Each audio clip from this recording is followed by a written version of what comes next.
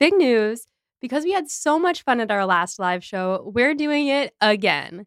That's right, we're going live again, but this time we're going to the Ripped Bodice in Brooklyn, which is an absolute dream come true of a location. This show is going to be part of a larger romance festival being put on by Fish Market Theater Company, and I'll give you details about all of the awesome events that they'll have going on that weekend soon. But for now, head on over to the ticket link in the show notes and get your tickets for our performance, which will be on March 9th at 7:15 p.m. Eastern Time. We don't have streaming set up quite yet, but we're working on it because we know a lot of you aren't in New York. But if you are, or if you can get here, we hope that you'll get your tickets and come join us because it's going to be a blast. Hey everyone! Before we begin today, we want to give a huge shout out to our patron Anna, who upgraded their pledge. If you want access to special content like our exclusive Patreon Discord community, check out our Patreon at patreon.com/podandprejudice. We are now less than a month away from our first ever live show.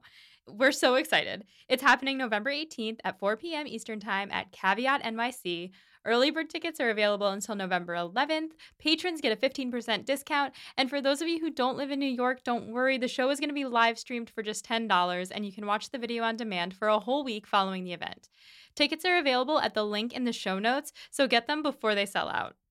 And now, enjoy this week's episode covering the first episode of the 2009 Emma miniseries starring Ramala Garai with our guests Diane and Zan from The Thing About Austen. This is Becca. This is Molly. We are here to talk about Jane Austen. We are here specifically to talk about Emma! 2009. Listeners, if you're new here, I, Becca, have read many Jane Austen novels and watched many adaptations of her work through my life. And I, Molly, have never done any of that before, and I'm doing so for the first time through this podcast. If you want to hear Molly read through Pride and Prejudice or Sense and Sensibility for the first time, you can listen to seasons 1 and 2 of this podcast, respectively, but that is not what we're doing here today. No, today we are talking about Emma 2009, starring, I cannot pronounce her name. Ramala Garai. Ramala Garai. Ramala Garai. Ramala Garai. Ramala Garai. And Johnny Lee Miller. Daddy. I'm obsessed with him. Rightfully so. And we are joined today by Diane and Zan from The Thing About Austen. Hello. Hi. Hello. Thank you for having us. Oh my God, thanks so much for being here. Well, why don't we start with telling the listeners a little bit about your podcast and, you know, your little niche in the Jane Austen podcasting world. Yeah. Zan, do you want me to take this? Yes, please. Okay. Yeah, so we are a podcast about Jane Austen's world. That's sort of our main tagline. So it's a little bit historical context. It's a little bit literary analysis. Basically, if you are someone who is curious about all the little mentions in Austen's novels and possibly also confused by some of them, our podcast is about explaining all of those things. That's awesome. If you're someone who listens to our podcast and hears how many questions we ask each other about the Jane Austen world, The Thing About Austen is where you might find some answers for those little historical context things. So whenever we have guests on the podcast, we always ask a set of questions to define people's relationships to Jane Austen. Starting with the first question, what is your relationship to Jane Austen? That's obviously a hugely complex question. But I would say, my relationship with Jane Austen started when I was around 14 or 15, and I started reading her novels, scared my parents to death, and skipped out on a basketball camp to read Mansfield Park in the park. And I think that really sets a tone for the way that I have interacted with Austen for the rest of my career. So I actually am a English professor, and so I have a relationship with Austen, both in terms of enjoying her novels just immensely, but also I really have this fascination with her on an academic realm as well. So I think she's kind of spanned the gamut for me. Yeah. How does one summarize what is practically a lifelong obsession? I don't, So I came to Jane Austen at around age 12. My first Austen novel was Emma, which is, I think, not super typical. And because my second was Mansfield Park, which is definitely not typical. And I haven't looked back since. So, Jane and I go way back. And Zan and I actually met in graduate school as well. So in a Jane Austen class. Yes. Wow. Oh, that is so sweet. And I mean, I was going through it in my head. I was like thinking to myself, I would say, in my opinion, Emma and Mansfield Park are probably her two most diametrically opposed pieces of work. Mm. So it's really fun that you went from like, without spoiling much for Molly, like lightness to true darkness in the span of just like Right. one book. Yeah. So question number 2 for you guys would be, what is your favorite piece of Austen content? We specify this can be a book, this can be a podcast, this can be a YouTube video, a movie, whatever speaks most to you. Well, I and listeners of our podcast will already know this, but I adore the 1995 film adaptation of Persuasion with Ciarán Hinds as Captain Wentworth. No spoilers, but it's my favorite. But my very favorite thing about that film, it's a little bit of nerdy trivia, is that when it was originally released on VHS in the US, the cover image has 2 models on it who aren't even in the film. And it's not just like, they're not just on the cover, it's like a steamy, ripped bodice cover. They're doing a full clinch pose, if you know what that is. And it's like, it's not the actors. It's such a disconnect from the entire film that I absolutely love this VHS cover. That's amazing. So it's like a Danielle Steele novel cover. Mhm. Absolutely. Absolutely. And it's not the actors. There's those 2 people don't appear in the film anywhere. They don't even play like side characters. They're just, No. they're not even present in the film. Iconic. It's so good. That's amazing. They were clearly worried that the American audience would not be willing to pick up this, British period drama from. Not sexy enough. Yeah, it's not sexy enough. Wow. Clearly they haven't looked at the yearning and the dancing Mhm. enough, but whatever. Yeah. I am going to have to go with, I was really thinking about this, way overthinking this, but I was like, okay, what would I really have a hard time being separated from? And I think it would just be the many special edition copies that I have, because I am a collector of the various Austen editions. So I don't know. I just like having all the various editions with the different illustrations, the different cover treatments. It's a problem. It really is. I mean, it's a serious problem. I think at last count, I have more than 50 copies of Pride and Prejudice, because that's the one obviously that gets released the most often. Mhm. But yeah, it's an issue. I mean, that plus my Jane Austen action figure, it's kind of hard to choose between those 2 things. I love that. Yeah, I love everything about that. I only have one collector's edition, Pride and Prejudice, and it's the one, you probably also have it, but it has like the handwritten letters. Yes. That- Yes. Yes. It's very cool. Yeah. If it's the edition done by Barbara Heller, who does, I think that's right. yeah. And so she's like, there's just it's such well researched ephemera and like little pieces that she's pulled out from the novel and then, done that. It's great.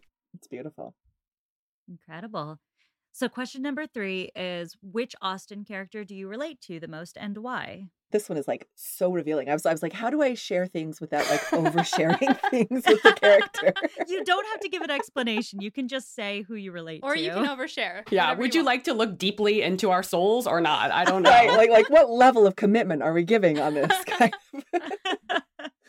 But I think that there's a certain amount of relatability to Catherine Morland for me, in terms of there's a certain amount of naivete and like not getting it that I sometimes have where like conversations will be happening around me and I'll be like, I think that I'm catching what's happening. But then like subtext is like flying over my head often. And so I feel like I can at least appreciate Catherine Morland on that level. I think you also have a sort of a fangirl enthusiasm for the things you love, much like Catherine Morland. So Absolutely. that fits. Yeah. Yeah.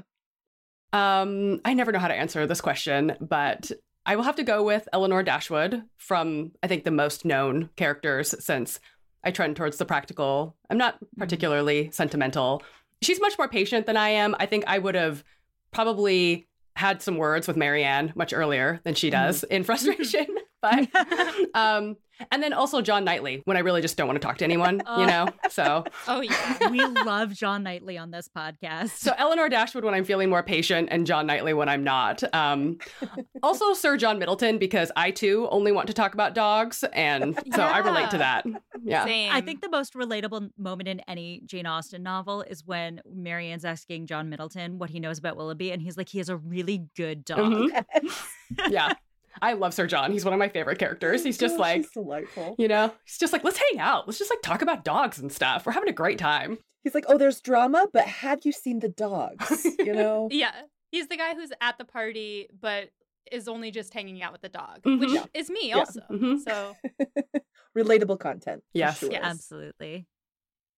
And my personal favorite question, our final Oh, gosh. question, is what is your hottest Austen take? So, like, we use this as a chance for people to say something that they think about Austen that maybe isn't in the zeitgeist. Ours is together. We think, I guess, Lydia Bennet is a tragic figure. Mm. or that Daddy Bennett, Mr. Is Bennett daddy is hot. hot? Yeah.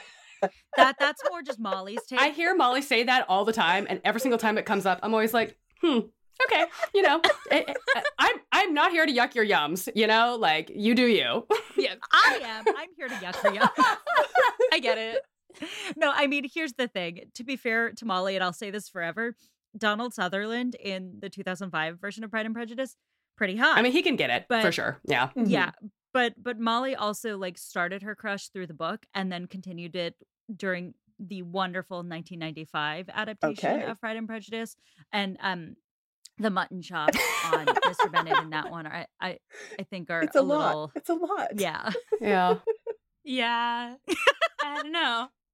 I mean, if you could see Molly's face right now, she is glowing. She is glowing just thinking about Mr. Bennett.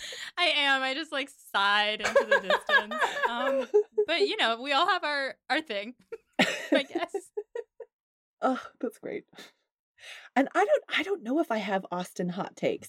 I was actually talking to Diane about this, and I'm Because I have a lot. That's the she has the problem. best hot takes. Yeah. And so like we should just pass the mic directly over to Diane. Okay. So this is the thing that I think about way too much. I think about this all the time. And Molly, I'm going to really try to keep this not a spoiler for you because this is related to Mansfield Park. My hottest Austen hot take is that, and stay with me, Becca, don't freak out. I got you. Okay. I'm here. Edmund Bertram is the hottest Austen hero. Oh my god. Not in terms of character, because he is No. the worst. He is wet cabbage. But just physically, he must be an absolute Adonis. It is the only explanation to me for why two of the characters, unnamed for you, Molly, but two of the characters, including one who is quite worldly, they are so into him. And so nothing else makes sense to me. This man must just be like sex walking. It is the only thing that makes sense. And I rest my case. I can respect that take. You had me in the first half. I'm not gonna lie. Like, he's not attractive. It's the kind of thing where it's like, once he opens his mouth, you would think, no, thank you. Yeah. But he must just be like a stone cold fox. It must be radiating off of him. Like, he must be so good looking Yeah. that everybody just passes out when he walks into a room because the personality is not there. Yes. I mean, the other thing, like, you look at like a character like George Wickham Mhm. in Pride and Prejudice, also canonically hot. Yes. Yes.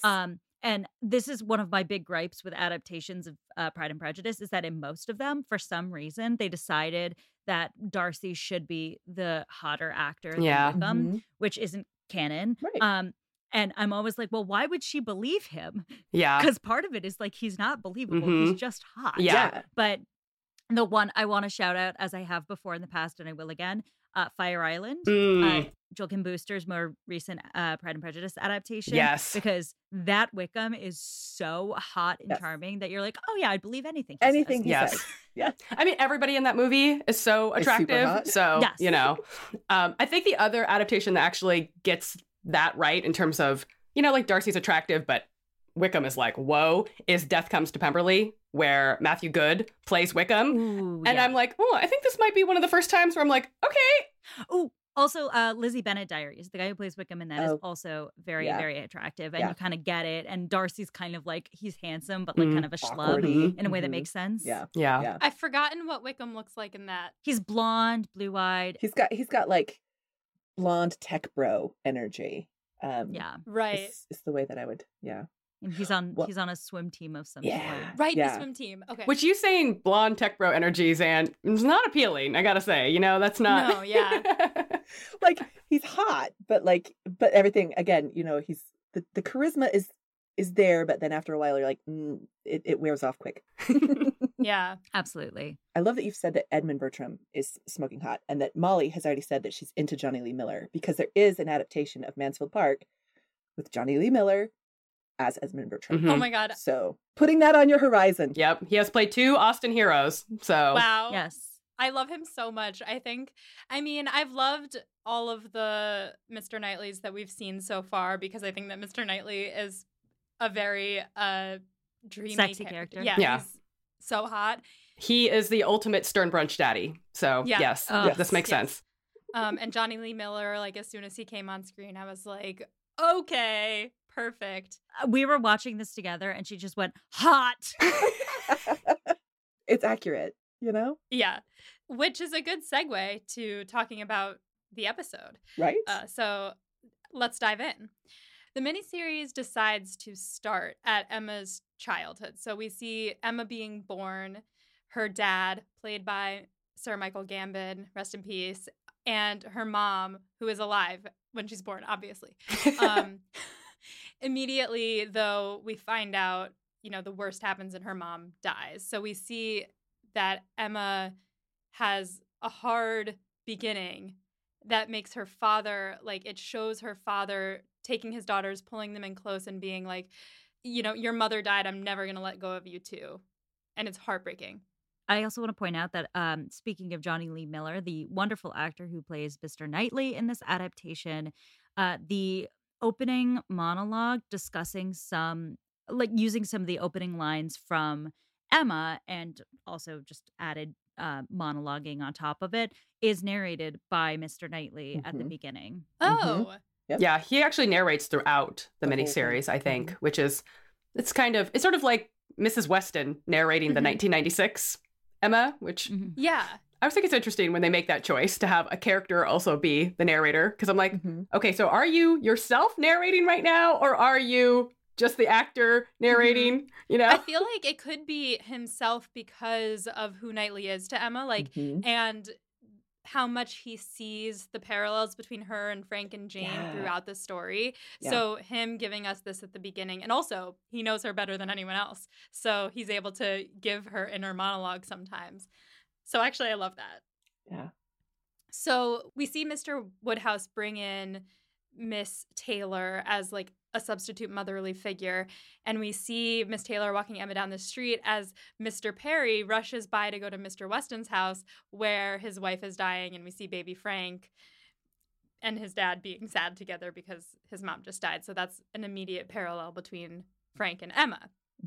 Mrs. Churchill comes and takes Frank away, and Mr. Weston stands in the rain just crying, and it breaks my heart. Yeah. This opening between Frank and Emma, and then we'll get to it, but Jane immediately does the side of Austen that's class commentary as opposed to romance right away, because you have 3 kids that lose a parent and you have 3 drastically different results based on social standing, and the TV series immediately highlights that. It also does it in a way that, it sets it up, especially to have a narrator. It sets it up as an opening of a fairy tale where they've got Emma's life is charmed and this is, everything's going to be fine. And then you get those really, really specific parallels between Frank and Jane and Emma, and just the way that it's told, it really sets those up. I think you're absolutely right as far as class dynamics, but it also sets it up as this is a fairy tale and it's about these 3 orphans as the opening, a salvo as a fairy tale, which I think is really fascinating. Yeah, I know that we read this book very in depth and that I, at some level, understood the parallel between the 3 of them, but seeing it laid out 1, 2, 3 really just hit home in a way that it didn't necessarily for me in other adaptations or even reading the book. Yeah. So Jane being the third of these 3, we see her aunt falling on hard times, and we see a time when Mrs. Bates actually spoke and was having a conversation with her daughter. And so the Bateses are losing their house and they're like, we have to send Jane away. We're not going to have space for her. We need to downsize. And she goes away with Colonel Campbell. And we just watch how much this devastates the Bateses. And that just really got me. Her story is so heartbreaking. And she's already lost her parents. And we'll be jumping ahead just to get there, but the context this gives to how Emma treats Miss Bates through the whole story makes Emma seem absolutely despicable. Yeah. It frames it very overtly. Yeah. They have a lot more scenes in this where it's showing Miss Bates and Mrs. Bates alone at home or looking sad together. There's there's a lot more attention paid to that, I think. I think there's also this really fascinating attention to detail in this first episode, with starting with that scene where we see Miss Bates and Mrs. Bates and what they choose and what's so hard, and the tension that actually builds up in their own relationship between mother and daughter. Mm-hmm. But then also just with costuming. Tamsin Greig, who plays Miss Bates, her costume in that scene is quite vibrant. Mm-hmm. The very next scene where we see time has passed, she's wearing the same dress and it's much more faded. And I love the way that they just made that so visually apparent, because those scenes are pretty much back to back. And so I think, again, it goes to your point where it just makes Emma's treatment of Miss Bates a lot more tangible. Yeah, absolutely. So then we get the theme song. We see these like pretty silhouettes. I loved the theme for this, the opening moment. It kind of reminds me of those collector's editions of the Austen books with the silhouettes that are like cut out of paper on the front and like behind a plastic thing. I don't know if they did that intentionally, but that's what it reminded me of. I was thinking that it was reminding me of paper dolls. Mm-hmm. Oh, that's probably it. No, I don't think you're wrong. I think that the silhouette is very much so a thing. But I was just like, because the very, very next thing after you open that opening sequence with those silhouettes is you see Emma under a table playing with dolls. And so that doll comparison is pretty, there's a strong correlation there. And I thought that was really fascinating to see that. Yeah, because the dolls come back. She every time she's trying to make a match, she like plays with her little dolls. Mm-hmm. And at some point, Knightley's like, "Do you have your dolls ready?" And she's like, "No, I've outgrown them." And he's like, "Okay." Yeah, I actually have a copy of Emma where it's I think from the 70s, paperback copy of Emma, where the cover is it's an illustration of Emma and she is holding on to like marionette like puppets. And that's they're sort of doing the same thing here, right? She's like a puppet master with her dolls. She's playing dolls, and it's a great visual connection, I think, between the novel and the adaptation that they're doing with that. Definitely. Absolutely. So while Emma is playing with her dolls under the table, Mrs. Bates and Miss Bates are over, and Miss Bates is just going on about something that Jane wrote.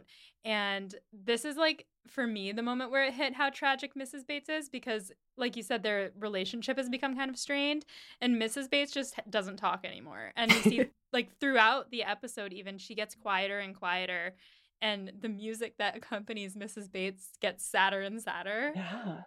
It's just like, really hits hard. But while she's prattling on, Emma does this like eye roll sigh thing, and then it like time jumps as she's eye rolling into being 7 years later, and Miss Bates is still talking about Jane, and I thought that was hilarious.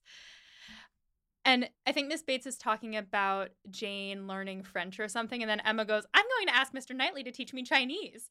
And her eyes get huge, and she just is the master of facial expressions and like eyeball acting. Romola does a lot with her eyeballs all the time. Absolutely. I think this is a good time for me to say that this is my favorite acting job on Emma, personally. I love her performance as Emma. I think she is simultaneously, she seems immature and rude and crass, but also warm-hearted and joyful in a way that makes her likable even when she's being appalling. Yeah. Which is not an easy combo to mix. Not at all. Not at all. And I think it's a very specific balance to really find her adorable while she's doing terrible things. Yeah. Yeah. And I think her performance is just that precise, delicate balance, because I think Emma's a character that, if done incorrectly, is not enjoyable to watch necessarily. But if you really get in on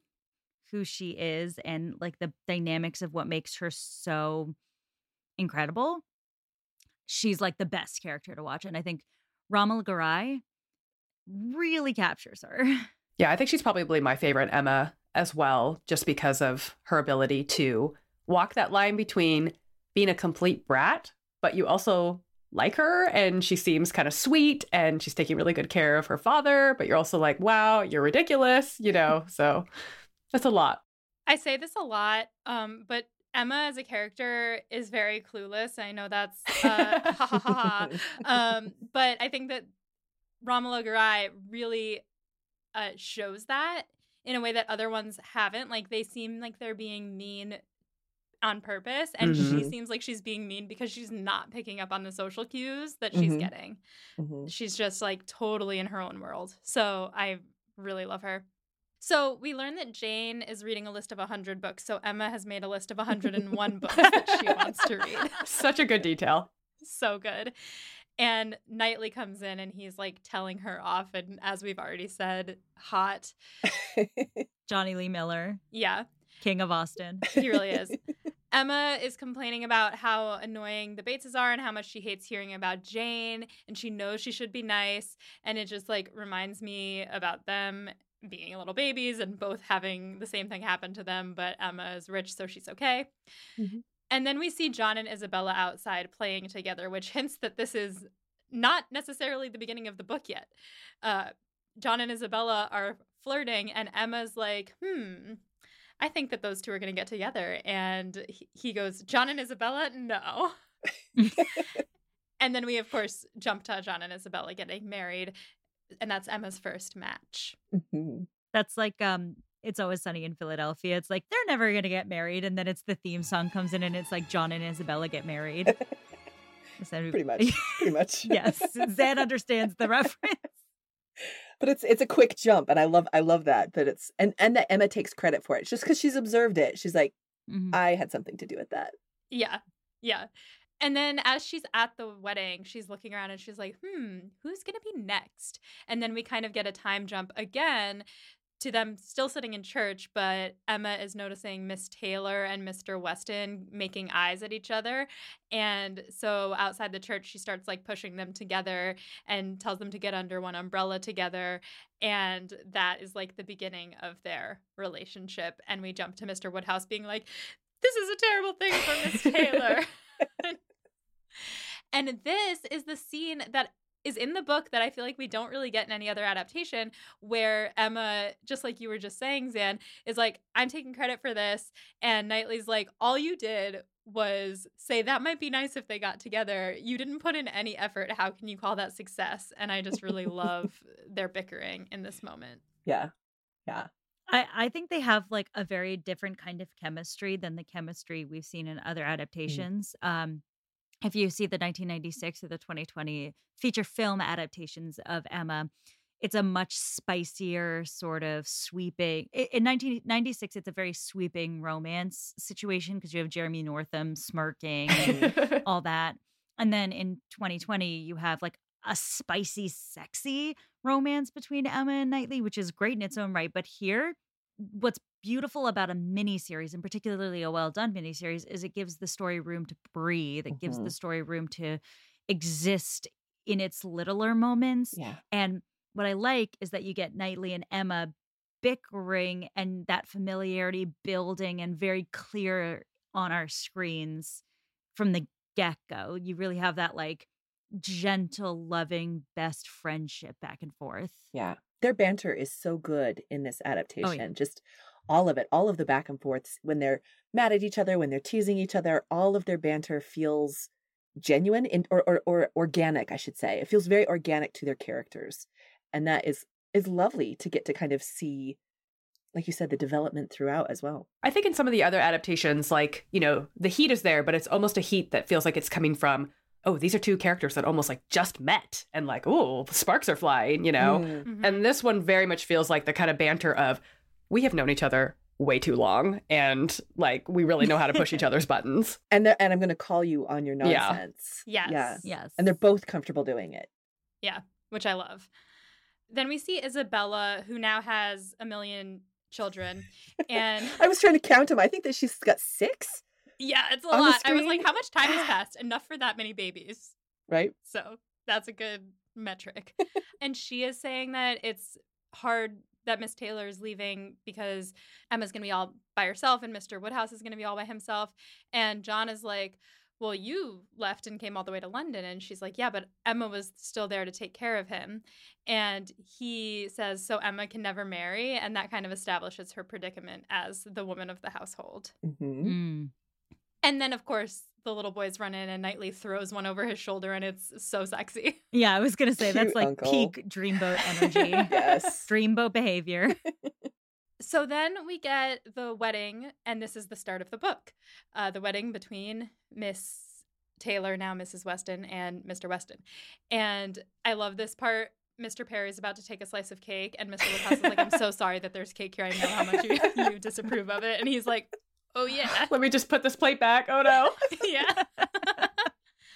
And Emma points out that Frank isn't there, and she thinks that he is staying away to increase his mysteriousness to the young ladies of the town. Which, again, I think is a good way that this adaptation kind of shows how imaginative she can be, you know, like in the stories that she's making up in her head, because there's nothing happening where she lives. You know, she's so bored. There's nothing going on. So what better than to make up some fake drama about this guy that she's never even met? Like, ooh, he must be mysterious, you know. She's having fun with it. I love that point, because also it's actually kind of a horrible tragedy. Mr. Weston had to give up his son because he couldn't afford to keep him. And his son is so distant from him now, he doesn't come to his wedding. And you can see that heartbreak on his face. Yes. And Emma doesn't catch it. All she says is, ooh, he is being mysterious. And like, it cheers up Mr. Weston to think that. But Emma is so sort of inured and sheltered from like the hardship of that situation for Mr. Weston that she's like coming up with something exciting. And that kind of plays into later her fantasies about what's going on with Jane Fairfax as well. Like these people who have real problems and dark family dynamics. Emma's not there, and Emma's instead bored enough to be sort of making up more fun things to fill the gaps in those families. Right. I think I can also sort of see that scene as like a little bit of the kind of nice part of Emma, where she maybe sees that Mr. Weston is like a little bit down, and she's kind of like, well, you know, Frank Churchill, he's trying to be mysterious, you know, and sort of like cheering Mr. Weston up that way. But again, it's Emma, so cheering him up with a sort of fantastical, you know. Right. She's not going to go over there and just sort of be like, I'm sure he'll come eventually, you know. Like, she's making it kind of fun. Yeah, I kind of watched that the same way, where I was reading it or watching it as the same way that Knightley often will cheer up Emma and Mr. Woodhouse about stuff by like being like, oh, do you want to hear about your new niece? Like, I was reading that as her trying to cheer them up in her own way. After the wedding, Emma and Mrs. Weston cry and say goodbye, and it's very heartwarming and sad also. And the Bateses are just there at their house, and they're like waving them off, and then Miss Bates just wheels Mrs. Bates away and just like talking the whole time like, oh yes, it's a very exhausting day. Well, before that, she says that thing about like, oh, the house will be so empty now. It's like a ghost house. A ghost house? She's like, you guys are going to be so lonely in this house now. That sucks for you. I feel like the Miss Bates in this adaptation, she has a lot more lines like that where you're just kind of like, whoa, What? okay. She's a little bit darker, but in like a way that's like still nonsensical. Yeah. But it's kind of interesting too, because like as the scene is closing, you've got her pushing her mom down the driveway, and you've got Mrs. Weston driving off to her marriage, and so we see these like divergent kind of older women. Older, I'm using air quotes heavily here, but you know these women. They're who old, haggard crones, Zan. They have nothing left. Okay? They were probably over 27 or something like that. Yeah, Ridiculous. Yeah, they're dried up. But you see kind of like that divergence of like life choices and options that were available. And then in the very, very next scene, because after Miss Bates has said like, ooh, it's like a ghost house, we actually see Emma wandering through her house having like fantasies of like when she was a child. So like she's like, it's like Miss Bates has implanted that in her little fantasy brain, and she's like, yes, it is a ghost house. I literally wrote, she's watching ghosts of little Emma and Isabella playing together. She's having like her Dickensian like childhoods of Christmas past moment or something. Yes. Okay, can I tell you something totally nerdy that I was noticing though? Is like while she's having this little, she's standing in a window while this is happening, and she's looking into the house, and she sees past little Emma and Isabella playing. And all the while in the background, you can still see Mr. Knightley walking up to the house. So she's in this very liminal moment, and we've got her past, and then we've got Mr. Knightley coming to the house. Future. I know. I was like, I see what you were doing there with the liminality. Wow. When Knightley is coming, this is the first of many waves that Emma does. She always like full on waves her like I've never seen people in Austen wave before, but she's like waving like a small child. Like enthusiastic. Yeah, she's always like just hello. Yeah, I wish you guys could see us because we're just like waving at our screen like Audio medium. I'm so sorry, Graham. But yeah, I think her wave is adorable. I love it. And then Knightley points at her and then waves also. It's like, hey, there's my girl. So cute. I love it. So then Knightley comes over. They're hanging out with her dad. And Emma's like, coming to see us as part of Knightley's exercise. A daily walk and a scolding of Emma is just preparing for scribes. And he looks at her and he's so confused. His eyes are like, what are you talking about? I love him.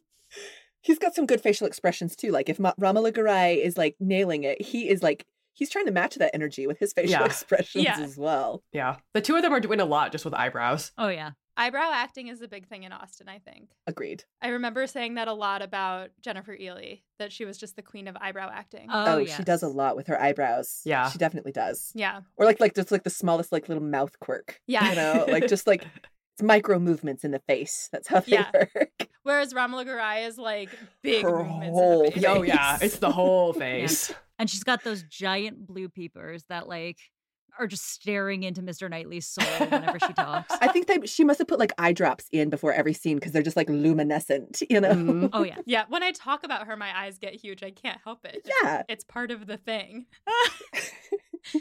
So then we see the Bateses sitting at tea with Mrs. Goddard outside while the girls all play around. And Emma walks up by herself and waves again.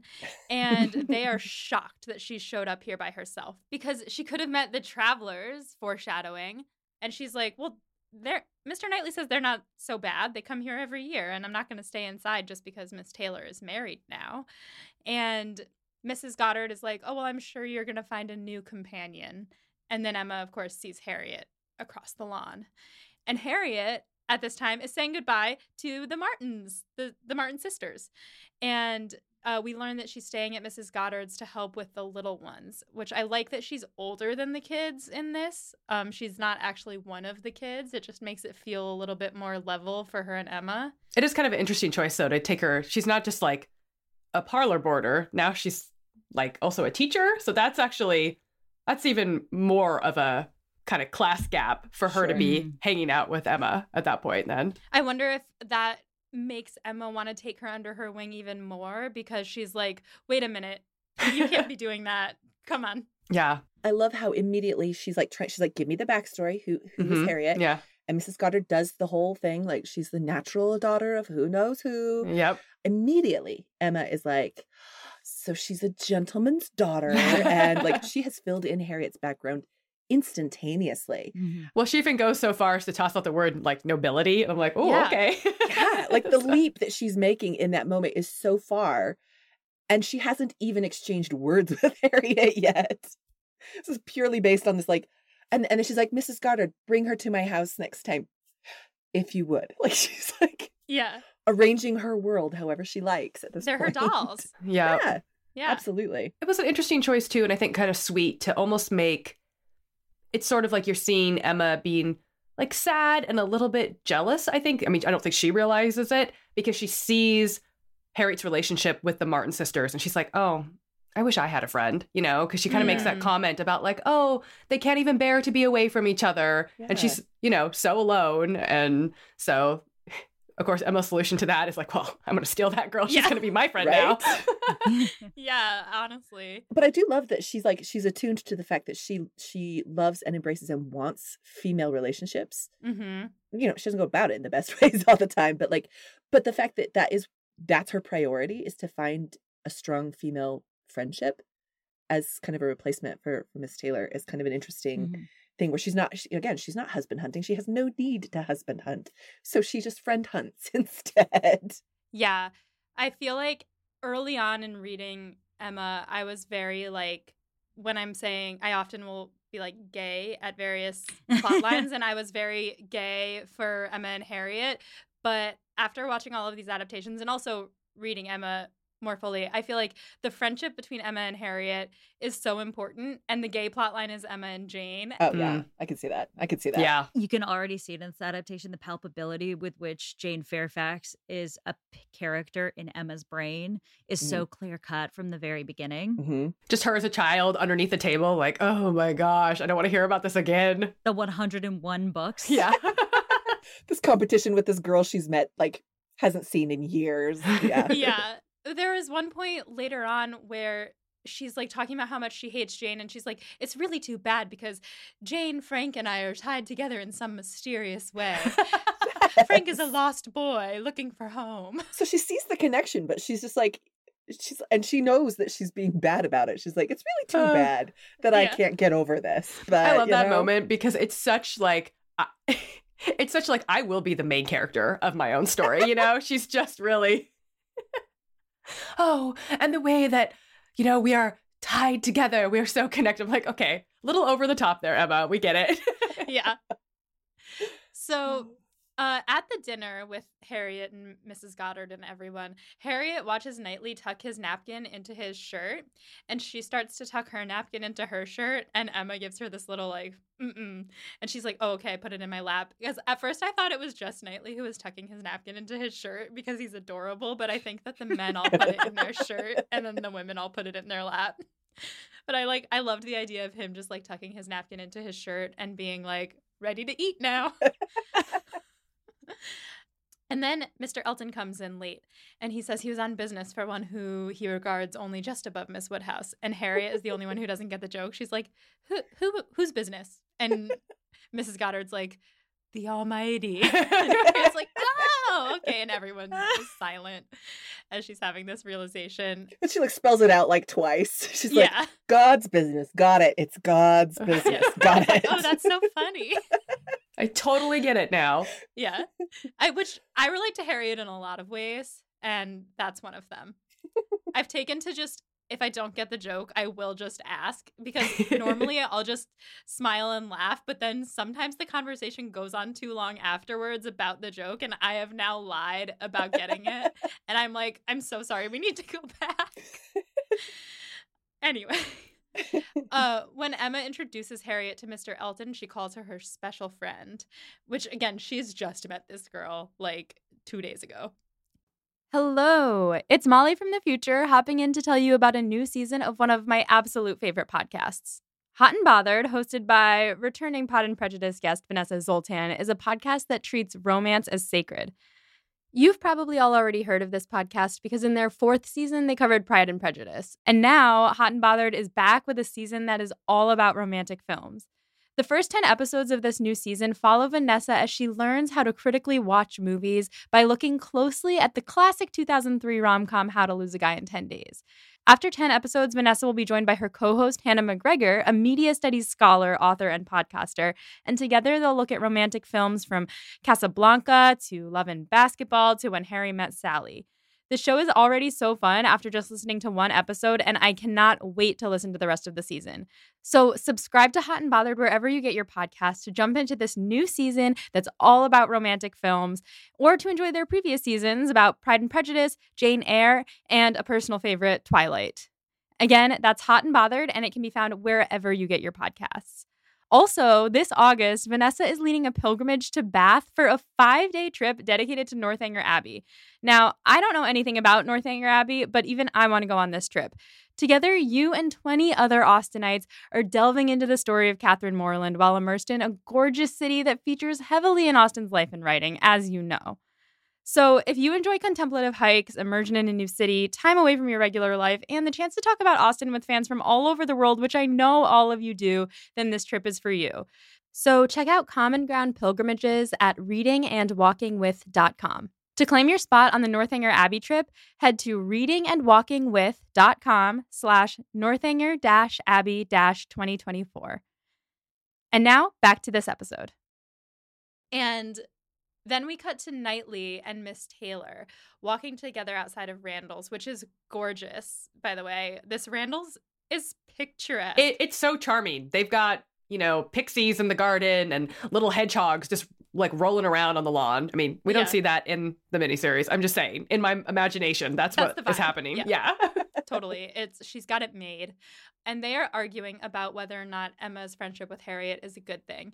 And as they're walking, they are playing with like little pieces of grass or sticks or something, which they also do a lot in the 1995 Pride and Prejudice.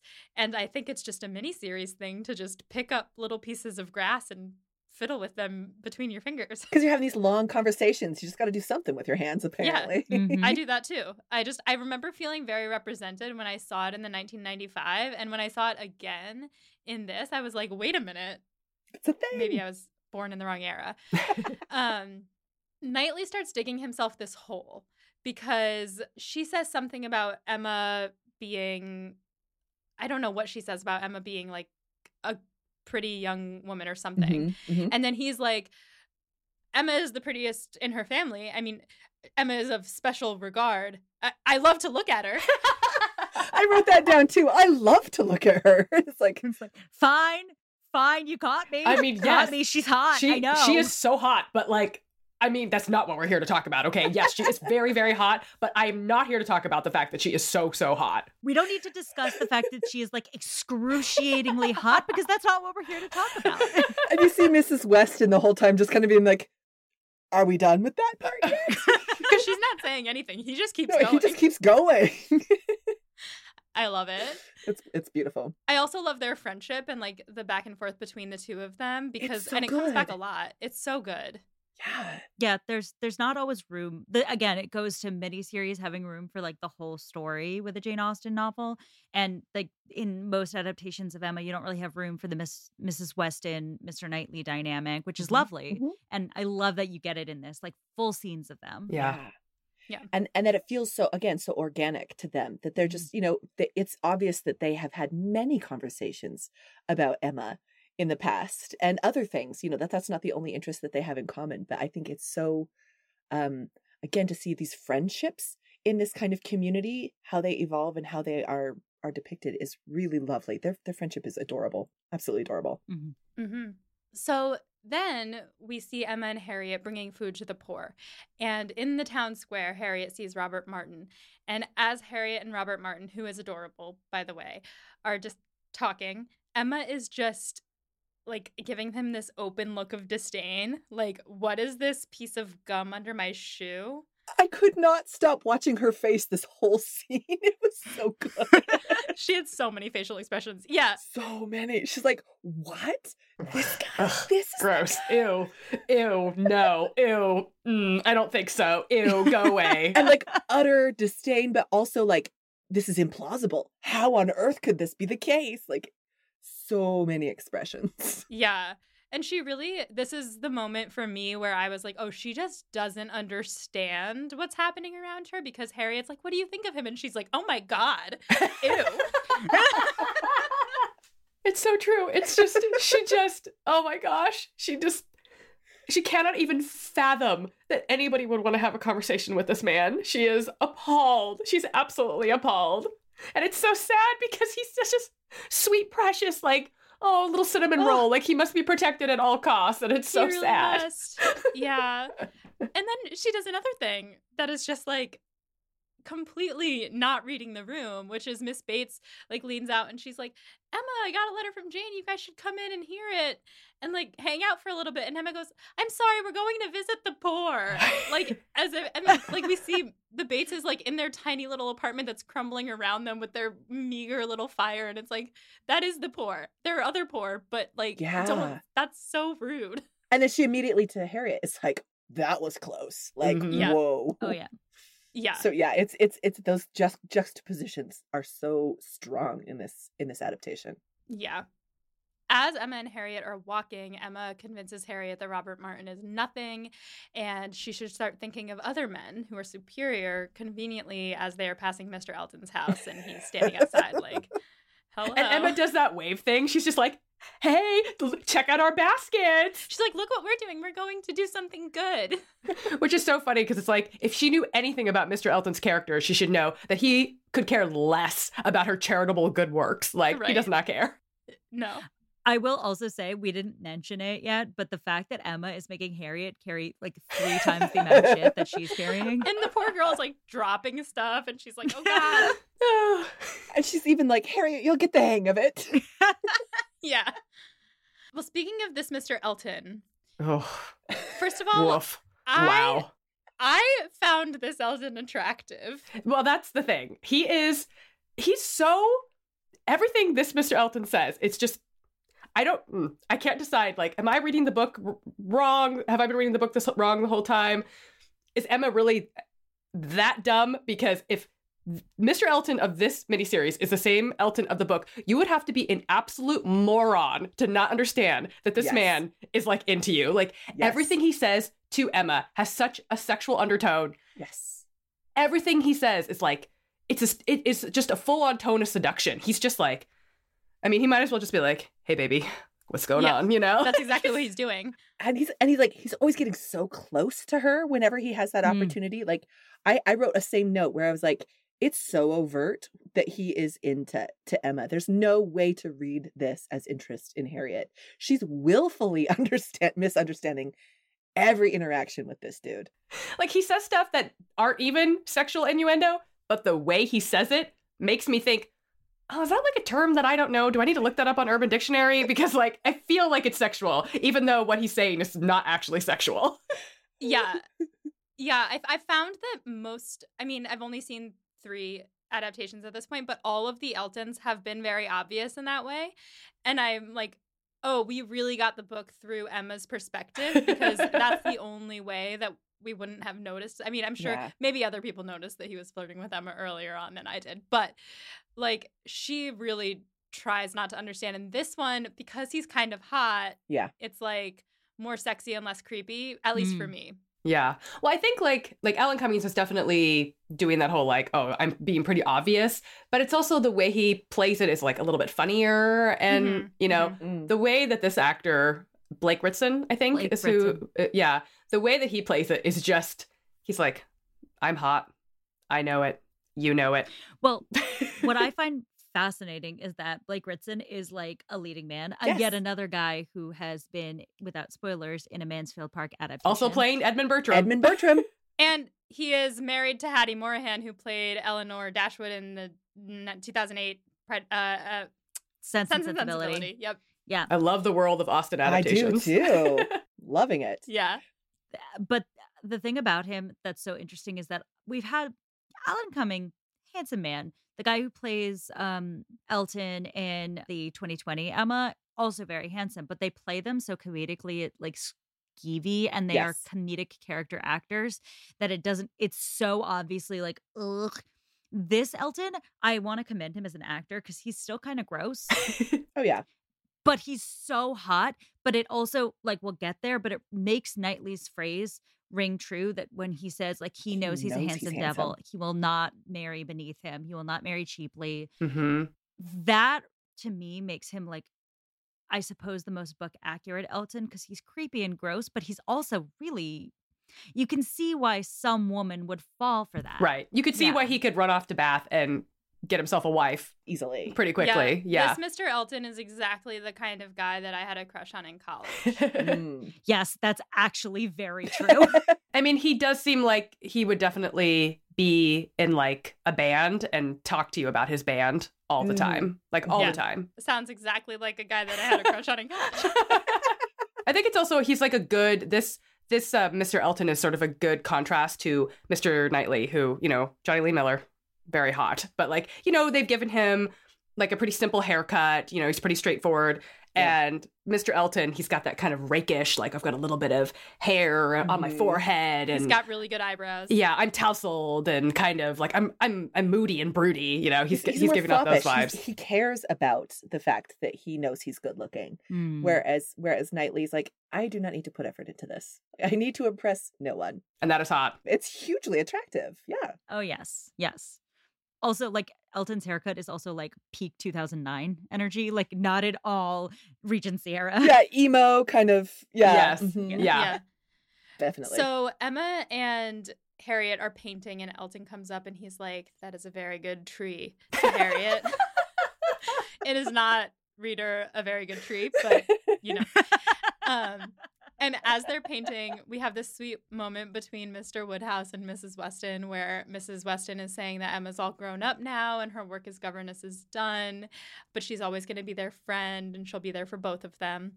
And meanwhile, Emma gets Mr. Elton to quote unquote commission a painting of Harriet as she does. And she's giving him these flirty glances, which like she doesn't mean to, but that's just how her face is. It's so communicative that he's like, I can read that. I've got you. Yeah, absolutely. She's trying to flirt on Harriet's behalf, but it's, you know, working the opposite Yeah, way. because that always does the trick. Always, Totally. always. Yeah. There's also a sense to which like this Emma is so playful with how she speaks to everyone that it seems like she is flirting with everyone Yeah. all the time. Oh, yeah. I really loved this moment where she goes, whose painting do you think Mr. Elton just commissioned? And Harriet's like, whose? And Emma just like, her eyes just like take up her whole face. Her eyebrows are going up and Yeah, she's like, hello. Anyway, and then she waves goodbye at Mr. Elton of course. because she has to. Big wave. Then we see Mr. Martin coming to see Mr. Knightley, and he's so nervous he almost runs away. And we get these like back-to-back scenes where he comes up to Donwell Abbey and Emma is painting Harriet, and Harriet's holding an urn like above her head and her arms are shaking and she is in so much pain. And Elton is scolding her for moving. He's like, you must be perfect. But while he's not looking, she steals his tiny little pencil. And it's so funny because she's doing it like she's trying to be so sneaky about it, like where it's like the fact that they gave a whole scene to her stealing the pencil is so delightful. And I just kept waiting for that urn to just drop and just crash Same. all over the ground. She's holding it over her head with one hand while she's trying to get that pencil. I've seen this before and I'm still waiting for her to drop that urn. Yeah. But like as soon as he put his little notebook and pencil down, I was like, oh, this is the moment. Like they're going to show us. And they're probably going to show us the gauze too. I mean, if the gauze thing happens, but like I'm hoping it does because gross, but also I love it. Meanwhile, Emma is like misunderstanding every single thing that comes out of his mouth and is giving Harriet these glances like, aren't you so glad he's in love with you? And Harriet's like, yeah, this is the best. And then we cut back to John and Robbie is talking about some expansion project and Knightley is saying he doesn't really need his permission. He already seems set on it. And like while they're talking about the farm, they're also clearly not talking about the farm. I was enjoying that there was like they were using like euphemistic terms like this new expansion project. Yeah. That's marriage. Yeah, the expansion of your family. Also, this Robert Martin, we don't get much time with him here, but he's so endearing. I know. Molly knows this because she knows my fiance Mike quite well, but I love me a noodle man. And he's just like very tall, lanky, like unassuming. So then Harriet gets a letter, which we all know what that is, and she immediately runs to Emma. And when she gets there, Emma is telling her servant Amy that there's too many pies. And this is a moment where I felt like there was just such a juxtaposition between their two lives because Emma's wearing this like kind of boring gray dress. She is talking to her servant about the menu of the house. She's all by herself in this giant house. And Harriet's just gotten a letter of proposal and she's so excited and she's wearing this green dress and she runs to her and she's like, oh my god, can you believe this happened to me? And they are just in such different phases of their lives. Yeah, Emma really seems like the old lady in this scene. Like, you know, they even like dressed her that way. I was noticing that too. And they like she's wearing a watch, like a pocket watch type situation, which is also this kind of matronly thing to be wearing. And so I was very much so noticing the same thing with the costume, Molly, where it was where she is not in her normal kind of like vibrant colors, and Emma looks like she's a matron in this. Yeah, because this is just her everyday life. Yeah, she's got an estate to run, which makes again what happens next when she's going to kind of mess around with Harriet's life a little bit harder to handle. Ugh. Oh, yeah, yes. because Harriet has come to her and like they sit down at the fireplace and Harriet is looking for advice and Emma's about to mess up this girl's life. She's like asking if it's a good letter and she's like, what should I do? And Emma's like, well, you must be conscious of the pain you're going to inflict. And she goes, so you think I ought to refuse him? And Emma has another moment where she just isn't reading the room. She goes, ought to? Like, what? What are you talking about? And then she's like, oh, you want to say yes? So awkward. She's like, what do you want to do? And Harriet's like, yes. I mean, no. I mean, yes. I mean, yes, no. I mean, what? Tell me what I want. It is interesting. I feel like in the novel, I feel like Emma reads as more overtly manipulative in the Yes. scene, where she's just immediately like, I mean, oh, you weren't planning to say yes, were you, dear? You know, it seems like she knows what she's doing. Whereas in this scene, it seems like a much more genuine, just like shock, like, oh no. She truly does not understand how Harriet could like this man. Yeah. So she's like, you want to what? And then she's like, oh, I mean, if you want to, I can't convince you not to. But like, it doesn't feel like it's out of a place of being conniving. It's more out of like, this is genuinely what I feel, and I can't help you if you feel differently. Mm. Yeah. Yeah. But then when Harriet says that she's going to refuse him and she says, do you think I am right? Emma has this beat. And then she's like, oh my God, this is the best news ever. I could not have been your friend if you were Mrs. Martin of Abbey Mill Farm. Yeah. Well, and then she immediately says, I don't want to lose you. She says that to Harriet, which is, again, deeply revealing about Emma's motivations, whether she's conscious of them or not. But the fact that she says, I don't want to lose you when I've just found you as a friend. She's just like,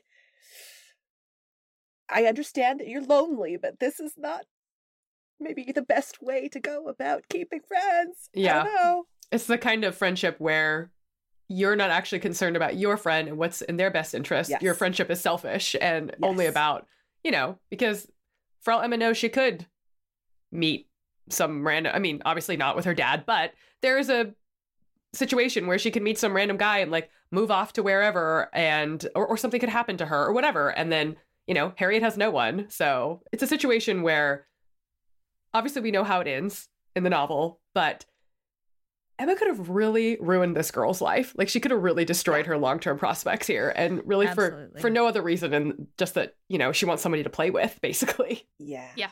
I think that's why some people do have like that big problem with liking Emma again. And that's why acting, as Romola Garai does, is so essential to being able to maybe keep an audience invested. Mm-hmm. Because it's so easy for this to be like a massive turnoff to Emma, and you just can't recover from this if you're realizing how deeply she's playing with people's lives. Yeah, because the way Romola plays her, she doesn't come off as, I mean, it's selfish, but it's not. It's a naive selfish. Yeah. Yeah, it's spoiled. Mm-hmm. Yes. Sheltered, ignorant. Yeah. Yes. It doesn't justify it, but it at least is the context that she brings to it, rather than being like, girl, no, you're not going to marry him. I need you, in like a very overtly and planned way, which I don't think, comes across in this adaptation at all. Right. So we then cut to the revealing of the painting. It's not bad, but But that's about it, right? yeah, it's fine. It's very pale. Yes. It's fucking mid. We can say it. Yeah. I think that's accurate. It almost looks like a colored pencil drawing. Yeah. With like a little bit of watercolor going Yeah. on. Just a little bit of watercolor. Yeah. It's very pale. I liked what Elton said. He said, in only a few deft strokes, because there's not a lot going on. There's not much there. Yeah. And this Harriet is so genuine and like sweet. You can really see how impressionable she is. She's really thinking that he's calling her beautiful when he's calling the painting beautiful, and she's so excited. Whereas I feel like, not to compare because they are both phenomenal, but Mia Goth in the 2020 was an excellent Harriet, but she was like so almost over the top excitable. And this one is like kind of more subtle and sweet and like impressionable. Mm-hmm. Both are good. They're just different. Yeah. So then we get Knightley walking through the countryside to beautiful cello music, which I wrote down. Knightley walking through the countryside to beautiful cello music is my personality now. Knightley can walk across a field towards me whenever he feels like. That's just fine. Like that Great. B-roll should be spliced in like every other scene, I think is what we yes. need. It's just, he likes to walk. We need more visual evidence of his enjoyment of walking. Exactly. Like, Mhm. he talks about walking. We want to see him walk. Give us the walk. With cello. He knows how to stride. He knows how to stride. Yes. Yeah. Ugh. And that cello music is just perfect walking music. It is. I'm going to walk to it. It is. Yeah. He arrives at Hartfield, and Mr. Woodhouse is going off on his third turn around the grounds, and he's just asked Emma to tighten his scarf for him.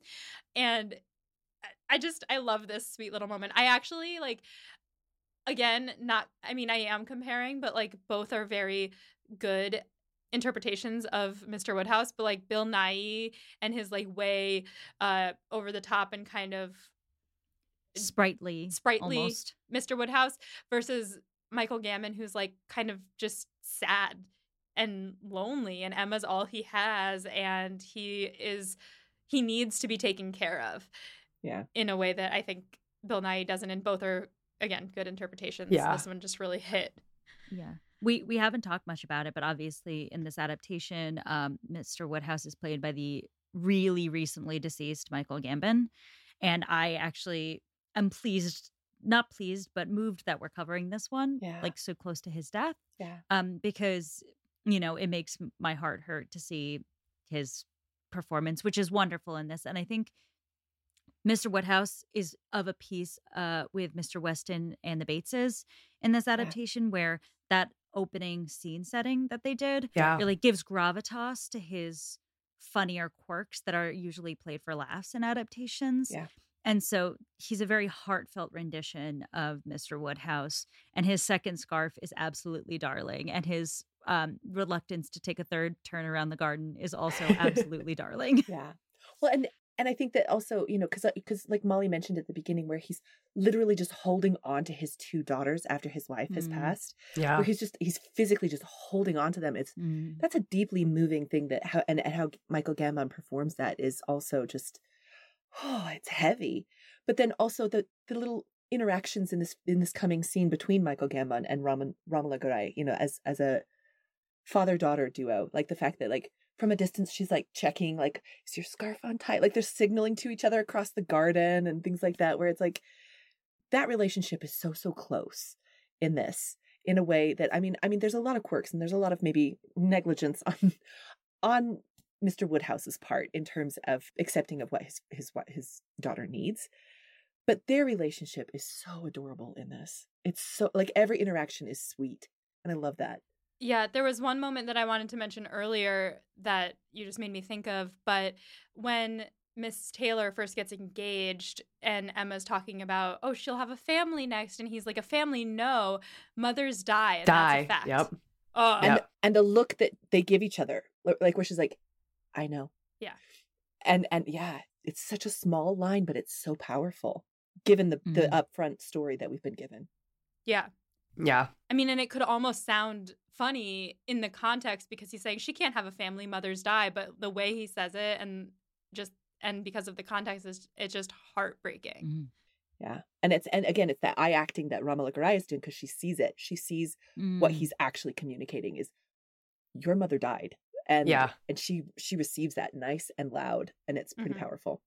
Well, and even after the scene at the very, very beginning, after they're showing the funeral service, and he says something to her and Isabella, like, you'll never leave, or, like, he's just like, okay, we're going to make the house so safe and nobody's ever going to go outside and we'll never leave and everybody will be okay. And yeah, it's quite moving. So I don't know. I think he's also my favorite Mr. Woodhouse of the various adaptations. I really enjoy the 2020 Emma, and I mean, Bill Nighy is just he's such a riot, right? Like, that's just such a funny, hilarious performance. And I love it within the context of that film, but it's definitely not the Mr. Woodhouse of my imagination, like when I'm reading the book. And Michael Gambon is really delivering that for me.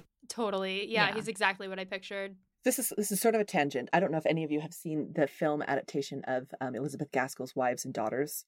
He is also a father in that one, and he loses a son in that piece.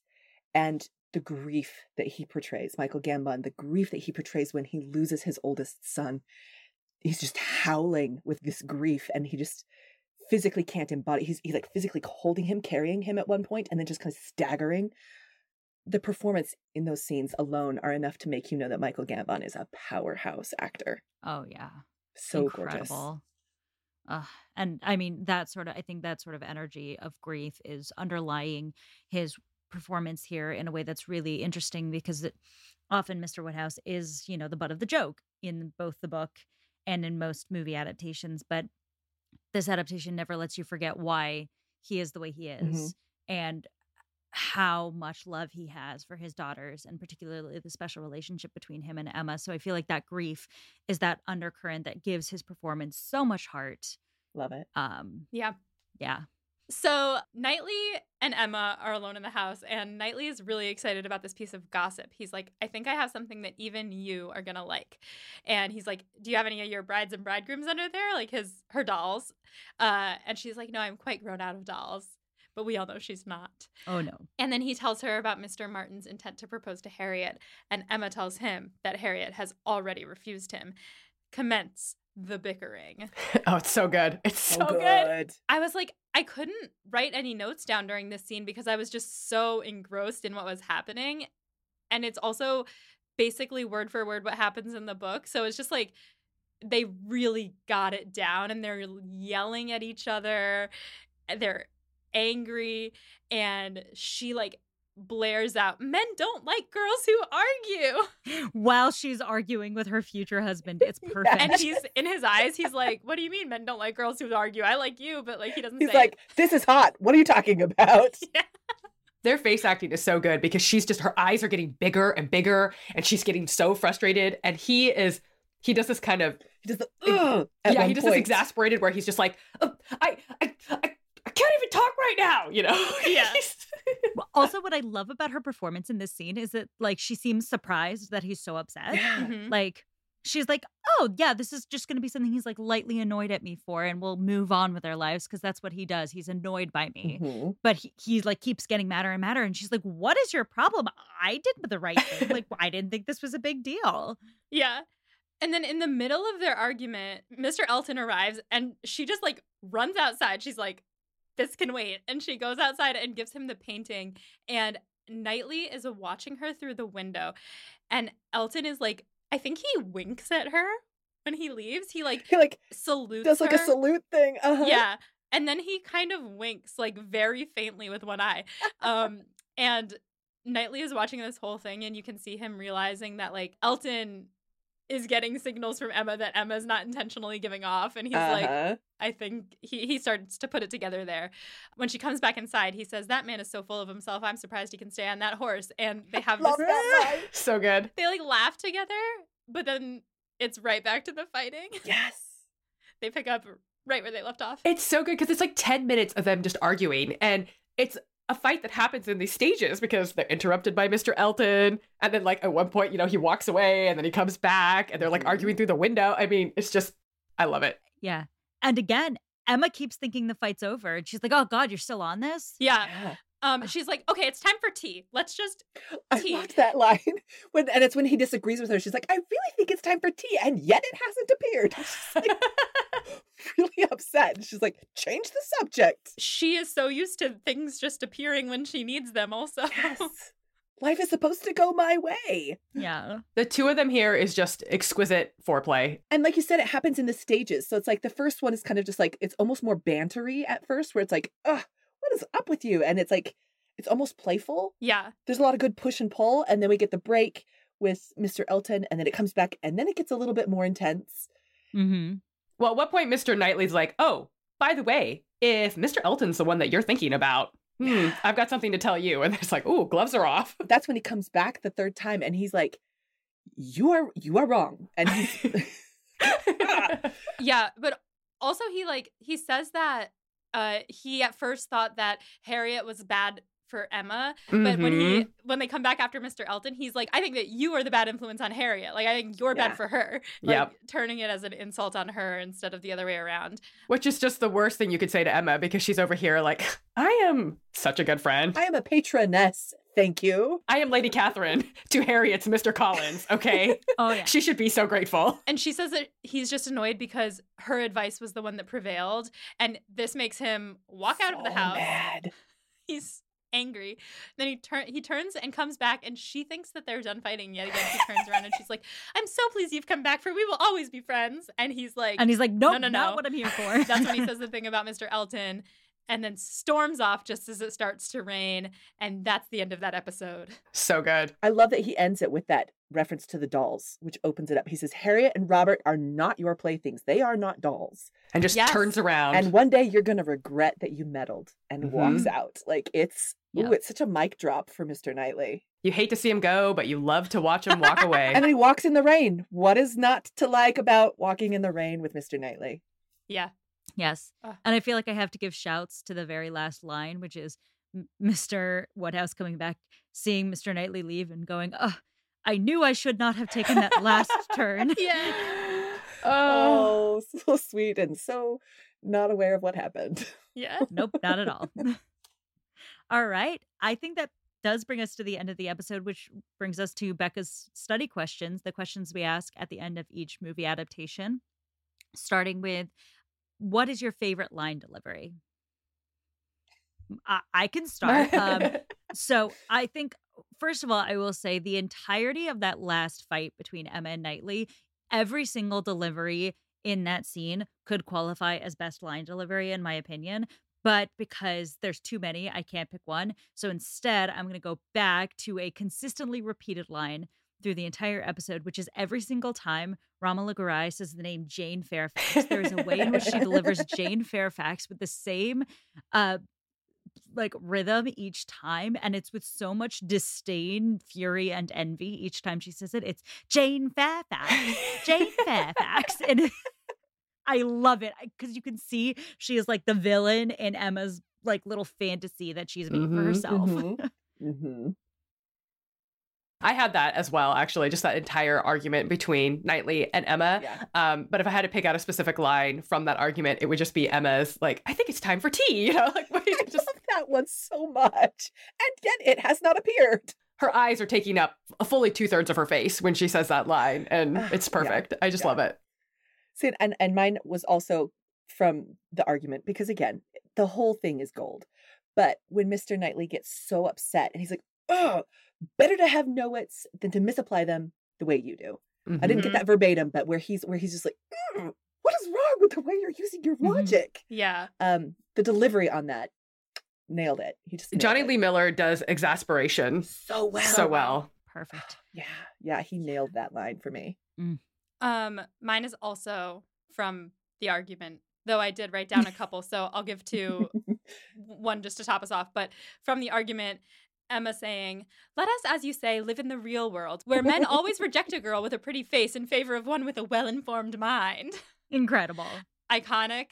And then also Johnny Lee Miller saying, "I love to look at her." Yeah. That is a great line. Incredible. I love to look at her. She's very, very, very hot. Okay. I'm glad. Okay. Can we admit it? We can get it out of the way. Fine. She's hot. I love to look at her. Okay, I said it. Notable changes from book to film. Obviously, this is a much more accurate one, so it's a little bit more difficult, but to the extent you've noticed. I think just the framing device for me, like we talked about earlier, just the way that the focus is much more, the novel really opens with, Emma Woodhouse, right? Like she is the center. 21. She's the exactly. center. Yeah. Handsome, clever, and rich. And this one, you're opening with all three of these characters, Emma, Frank, and Jane. And so, like Zan, you were saying that fairy tale, it feels like this should be it feels like an adaptation of a novel that would start with once upon a time, there were 3 children who had lost their mothers, and then kind of going on from there. And of course, interestingly, we haven't even met the other 2 yet, other than their child versions. So, I could see the kind of like coming up next episode. I got the like glimpse of Jane Fairfax. I'm like, she arrives. Yeah, I think I agree with that. I think that's the biggest one in this episode. I love the addition of the dolls everywhere. I love that the dolls kind of make the like opening sequence, the credit roll. I think that the doll motif is so, it's a tiny bit on the nose, but it's also very appropriate for the way that the film is set up. And the fact that, especially with the first episode, the fact that is that groundwork of they are not your dolls. I think that that's kind of a really lovely through line for this first episode, particularly. We're hitting the themes. Mhm. Oh, yeah. Yes. I agree. The framing device, particularly the highlighting of the plight of the Bateses and Mr. Weston, definitely is a big change. But for the sake of diversity, I will also say Emma calling Isabella and John as a couple Mm. adds to a sort of idea that she has like a pattern of Mhm. matchmaking, so Mhm. to speak. So it gives her more fodder than she has in the book to believe she is a matchmaker. It's also just fun because this first episode, I mean, the first half of this entire episode is basically like stuff that happens before the book starts. Mhm. Right. So, Mhm. you know, we get a little bit of this backstory. It's kind of fun to see a little bit of John and Isabella's courtship. It's fun. Yeah. Also, I think in the book, or maybe it's just the last two that we watched, but I feel like they took some of the love out of John and Isabella's relationship that I don't know if that was so much in the book or not, that they were kind of always bickering. Yeah, 96 is kind of, you know, could kind of go either way. But the Yeah. 2020 Emma, for sure, the two of them like hate each other. Yes. Oh, yeah. And it's sad. I think in this one they show a little bit of maybe disillusionment when she's got like 6 children around her. Right. But it's not animosity. I mean, obviously they've No. got a great sex life, but you know. You have to have that many kids. Right? Yeah. But I mean but yeah, when you take out the love of this supposedly iconic love match, it kind of hurts my little romantic heart a little bit to see Mhm. adaptations do that. Yeah. Yeah. This one plays more as like, you know, he's crotchety John Knightley, like at his desk working on his whatever and stuff. But, you know, you get the sense that they are, Yeah. He still calls her my love. yeah. But like they're playing in the garden. They're literally chasing each other in the garden. And that's adorable. I love that. Okay, so third question is favorite and least favorite. We'll start with least favorite so we get the negativity out of the way first. Thing in this episode. Okay, mine is very fussy. So it doesn't really like bother me, but I don't like Harriet at the dinner party. I'm okay with the conversation stuff, like her kind of being like, oh, almighty, you know, that's fine.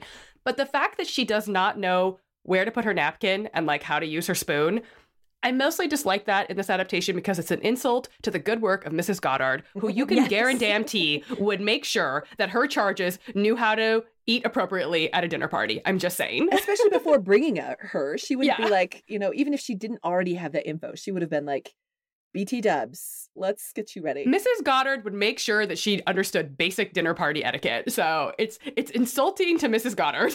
That is such a good point. That is such Goddard slander in this adaptation. We will not stand for it. My least favorite part is also Harriet related, but even smaller. I understand it might be period accurate, but her hair just sends me in this adaptation. The like crimped curl bangs that go all the way back. She's such a pretty girl, but like it's like they did that to make her look like a mop next to Emma. Like I don't understand what's going on. Like because Emma's hair looks gorgeous and Harriet's looks like, man. All right, yeah, that's my big least favorite part. It's of interesting this. because actually Emma's hair looks much more undone and like something that she threw together herself without the help of a lady's maid, whereas Harriet's hair looks like something that took hours to do. More And it would fussy. really be the exact opposite in terms of, you know, their stations. Well, and Harriet is supposed to be attractive. She is an and she is. The actress is adorable. She's beautiful. But the fact that they made her styling a little less aesthetic when they clearly are trying so hard with Romola Garai, that it's an odd contrast to have to try to strike. Yes. I almost think that there's a little bit of trying to make her look like a doll, you know, that she does. Ooh, okay. The way that her hair is styled, and it's like so perfect, like little perfect kind of little ringlets, and how it sort of surrounds her face. She looks like a little doll. Yeah, I can Yeah. see that now. Yeah. Mm-hmm. This is also incredibly nitpicky because I actually can barely think of anything I didn't like about this.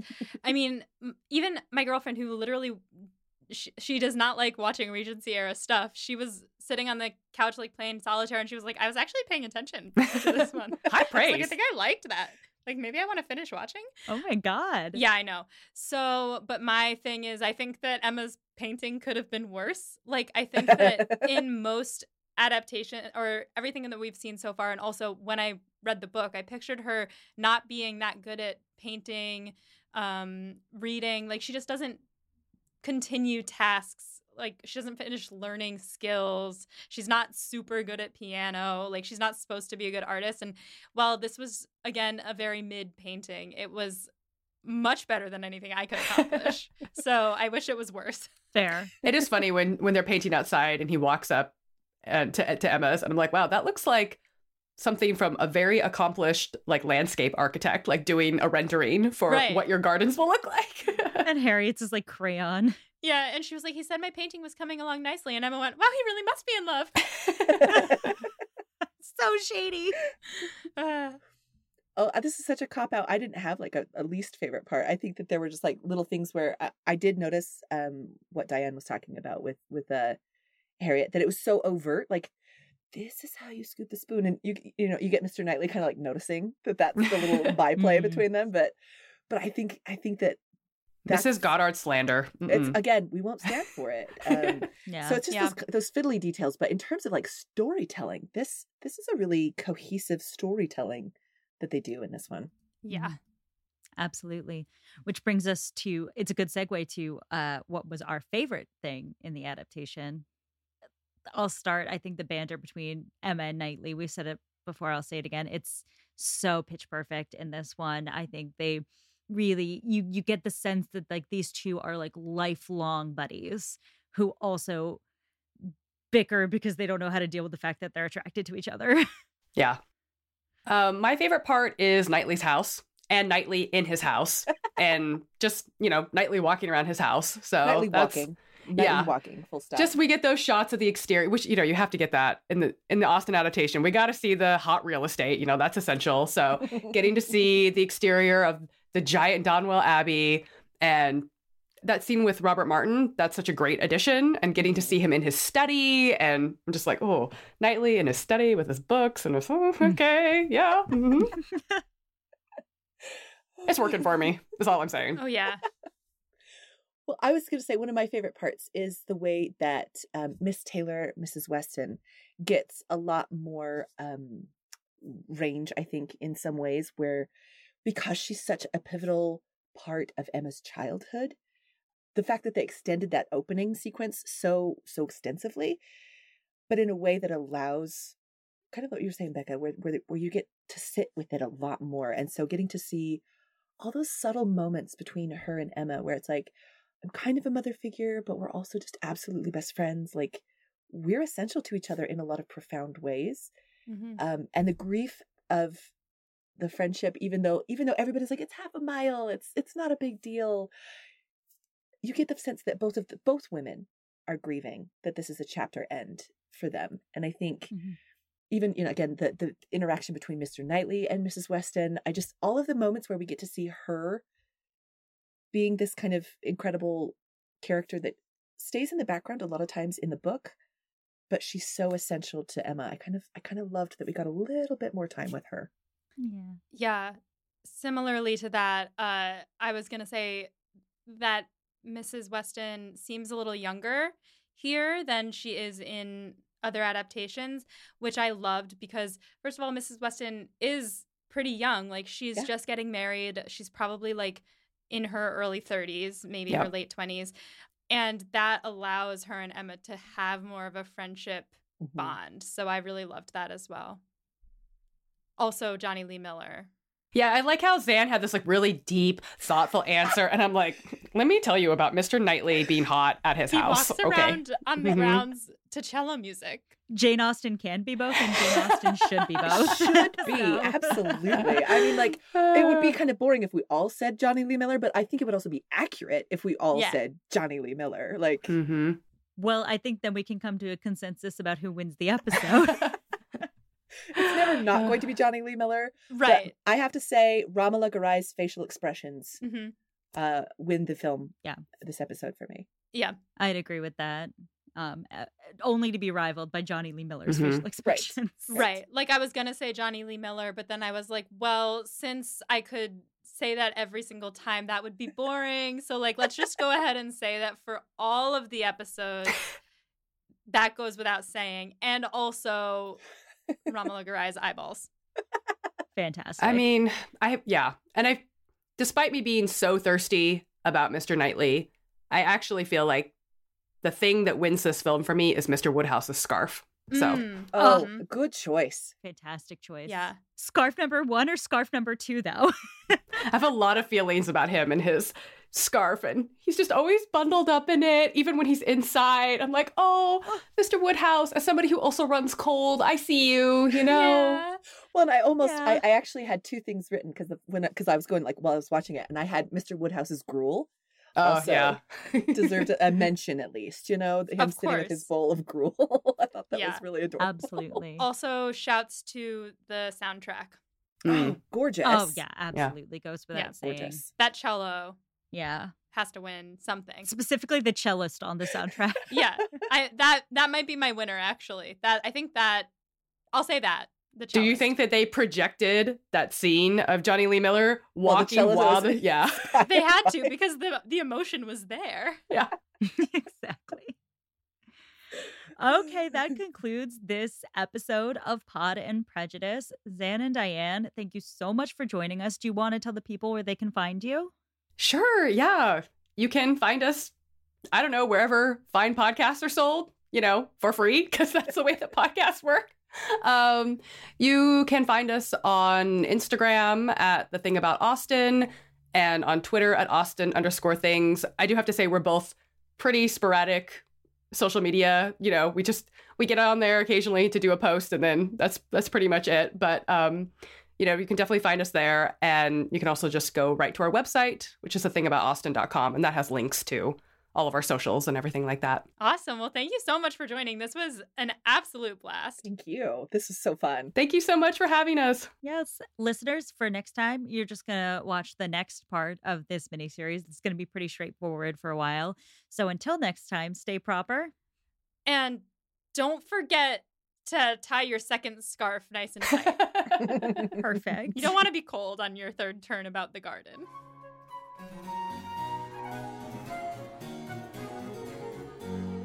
Pod and Prejudice is edited by Molly Burdick and audio produced by Graham Cook. Our show art is designed by Torrance Brown. Our show is transcribed by SpeechDocs Podcast Transcription. For transcripts and to learn more about our team, check out our website at podandprejudice.com. To keep up with the show, you can follow us on Twitter, Instagram, and Facebook at Pod and Prejudice. If you love what you hear, check out our Patreon at patreon.com/podandprejudice to see how you can support us, or just drop us a rating and a review wherever you listen to podcasts. Thanks for listening.